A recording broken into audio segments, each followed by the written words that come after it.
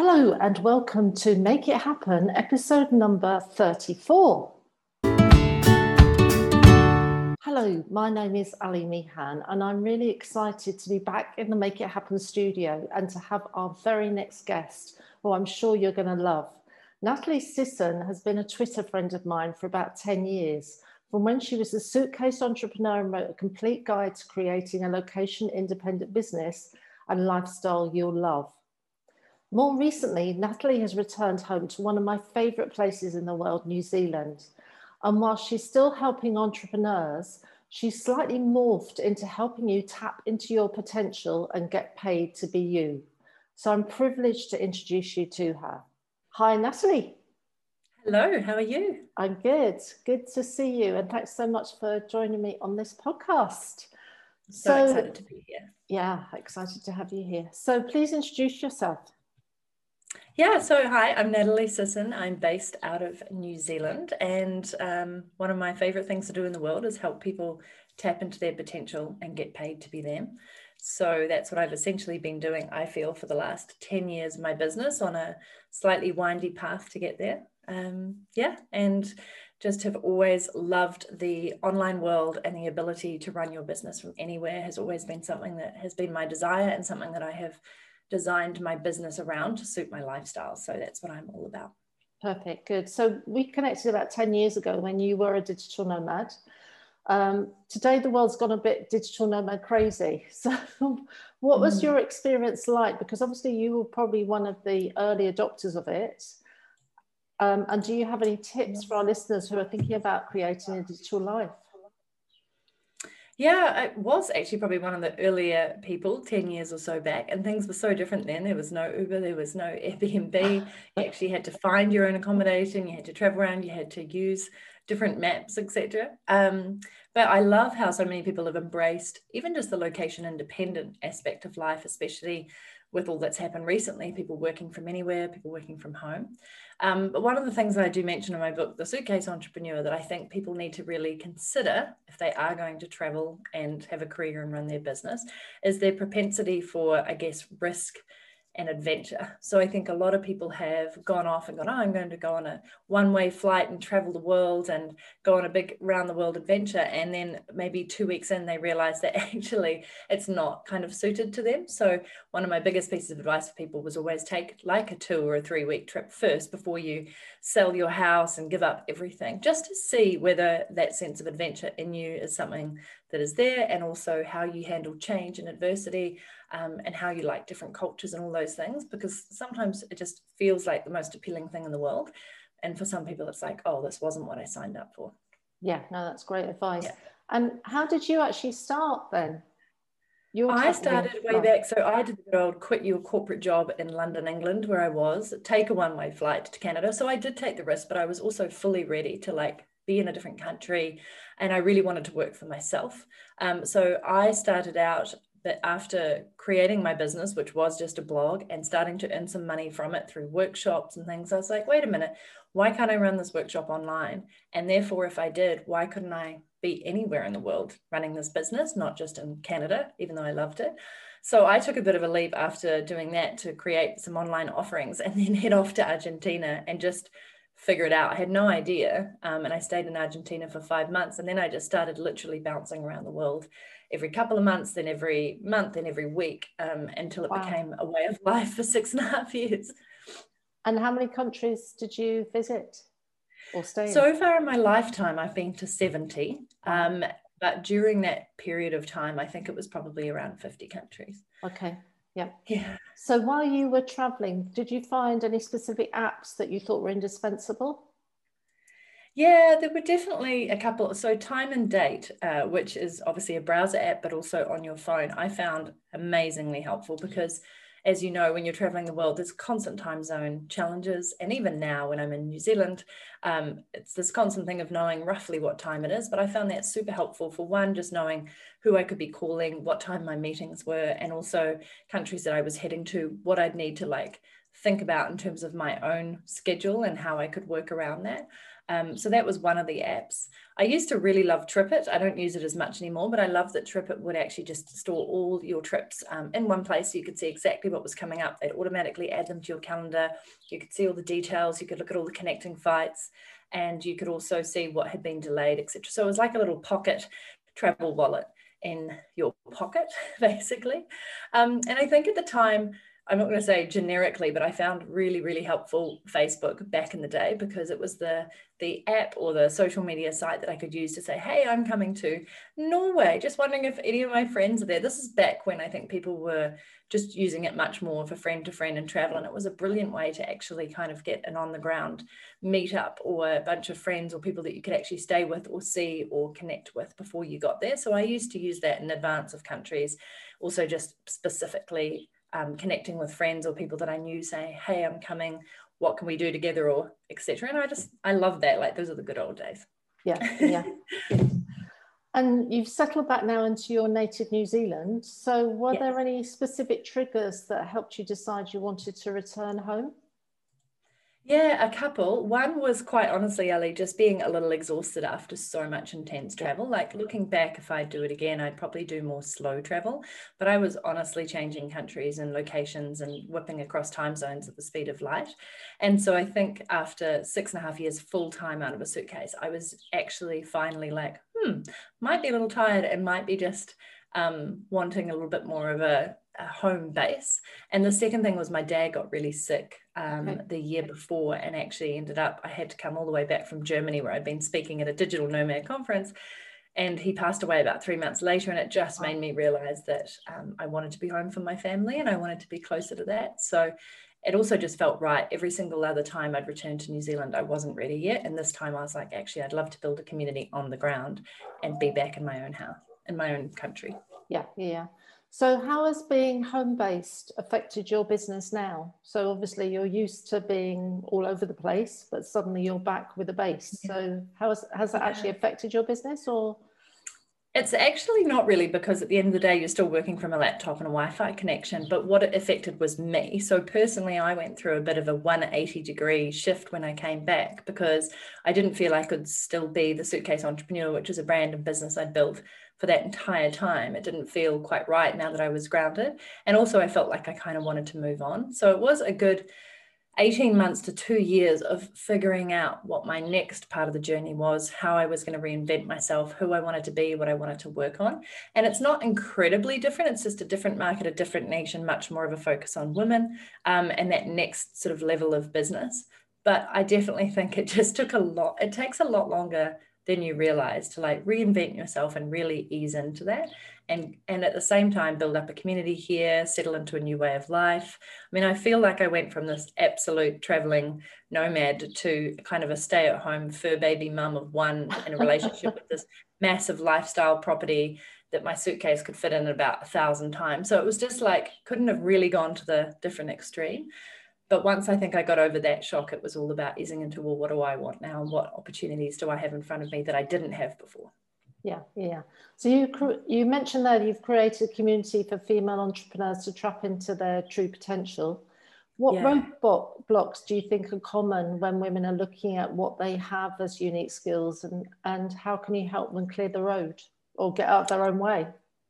Great question. I feel the biggest thing is that we get in our own way. So even though I've seen women with the most amazing talents and smarts and ideas and communities and opportunities, we are the ones who second guess ourselves, who doubt ourselves, who make things way more complex than they need to, who give up on things before they've really even had a chance to go. And often that comes from an inner place of not feeling confident about it, or not having the right support around them, moral support, coaching support, and also just understanding what it takes to really build a business that you love and do that really well.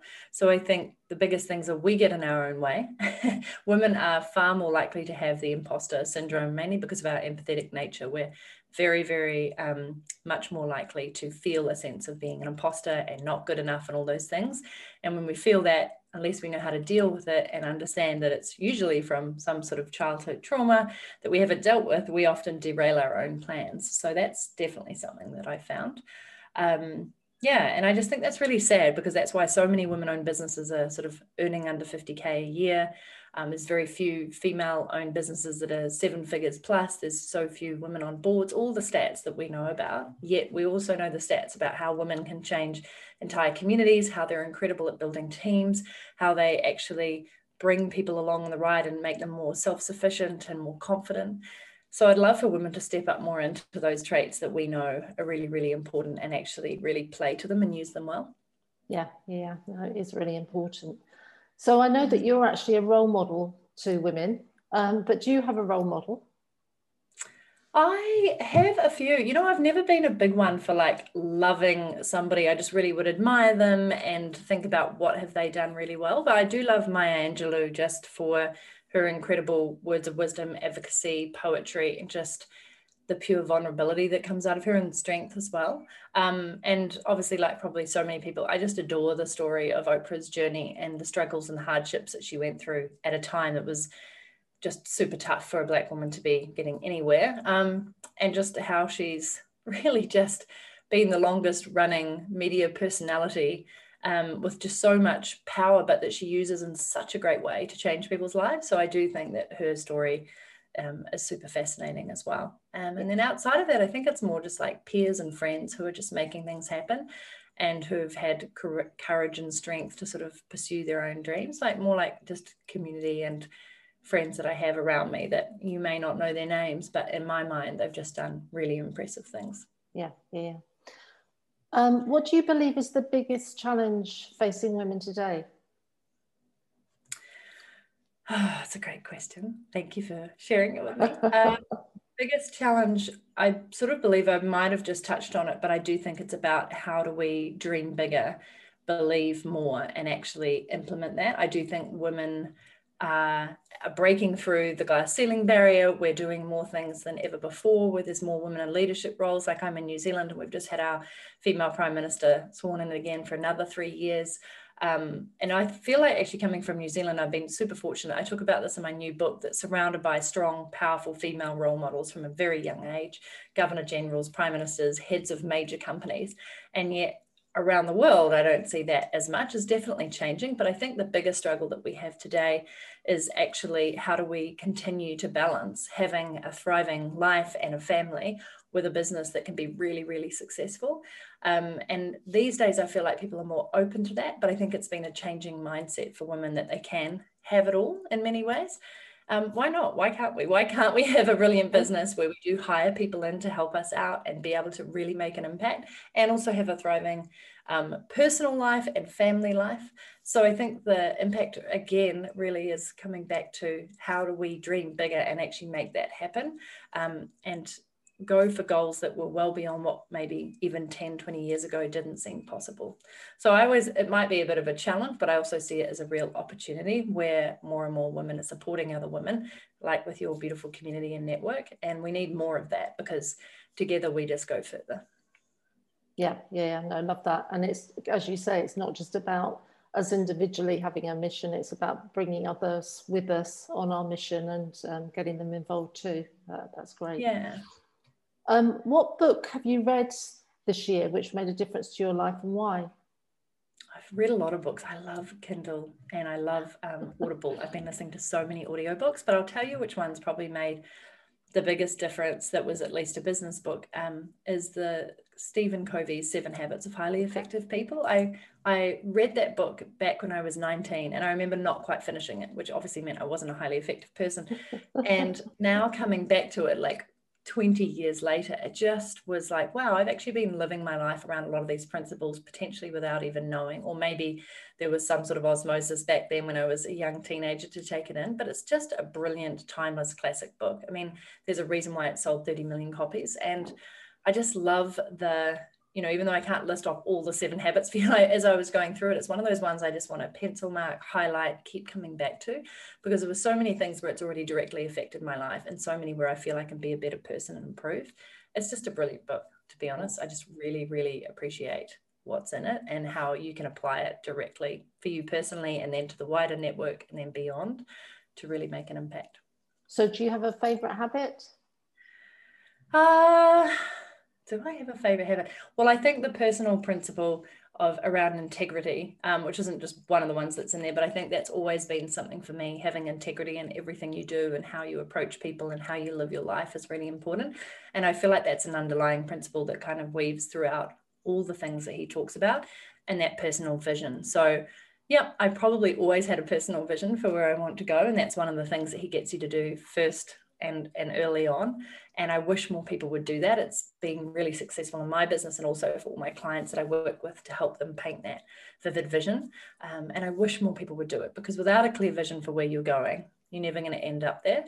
And it's also way more fun to do than people think. I think people think, oh, I've got to sit down for hours and go through this, line by line, but it's actually really exciting when you dream bigger and think about what could be and then actually make it happen. Yeah, and I think particularly at the moment, it's important for people to have a future vision rather than being sucked in with what's going on around us at the moment. What's your superpower? My superpower is making the complex simple. So a lot of my clients and students will always say, oh, how do you make that look so easy? Or how do you explain that in a way that just makes so much sense? And I love stopping people from overcomplicating things and asking the question, how can I make this easy? How can I make this easy? Which is a really great mantra to have as well. Yeah. No, and I've seen you do that with your workshops. So you do make things simple. What's something you'll achieve in 2021? You mentioned the book, but I don't know if that'll be out before 2021. So it will hopefully be out in January next year. And this is all, I'm really just sort of feeling into the COVID and pandemic and all the things, because the title of the book is called Suck It Up, Princess. And I just feel like people have been kind of sucking it up all year, to be honest. And I don't want it to come out and be something that they're like, really, you're telling me to do this? It's actually a super positive book on how you can basically reclaim your own time and life and live it amazingly. That is huge for next year. And I think for me, it's actually just about really continuing to lay the foundations. This has been a big year in terms of change, hiring my dream team, getting my 10K club off the ground. And for me, next year, it's all about just continuing to layer those foundations so they're really, really strong, and be able to continue on my mission, which is to help 1,000 women earn 10K a month and give at least 1% of that back to charities or causes that help lift other women up. So that's like my bigger vision. And I know it's going to take years, but I just want to keep creating that ripple effect and keep helping women to be able to do that. Yeah. You mentioned earlier about your 19-year-old self reading the Stephen Covey book. What would be your advice to her? I've often thought about that. Have you ever done that, a letter to yourself, and then you read it 10 years later?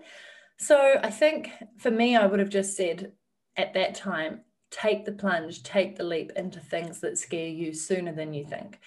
Because even though I think I've done that pretty well throughout my life, there were things like, staying in the corporate world probably longer than I needed, staying in a bad relationship early on than I needed, not necessarily believing in my skills and abilities earlier than I needed when I started my business. And even though I built it really well, I just feel like there was some time there where I could have used even more effectively. So probably just to believe in yourself and trust your gut way more than you even give it justice, or way more than you think it deserves, and really take the leap on those decisions and go for it and just be bold, because life is short. And I know people say life is short, but it really is, isn't it? I mean, just things that have been going around this year, but even beyond that, just people that I thought would be around for a lot longer who've disappeared from our lives. And I'm just like, oh, every single day you want to make the most of.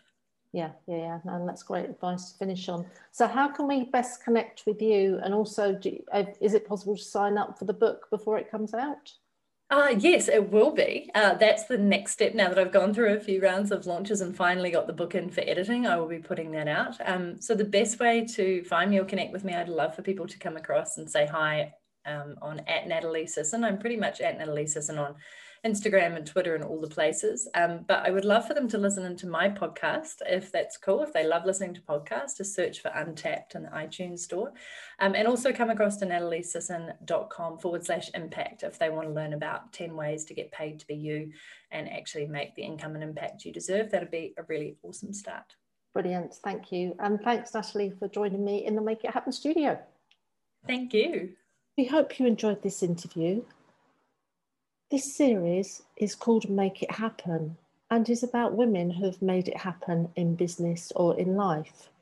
If this is you and you would like to be interviewed, please leave a comment below. You can follow us on YouTube or listen to the podcast on Spotify. Please click the subscribe button to be notified when the next episode is launched. If you're a woman who is living in Spain or a woman who is thinking about moving to Spain, please also come and join us at costawomen.com. It's completely free to join.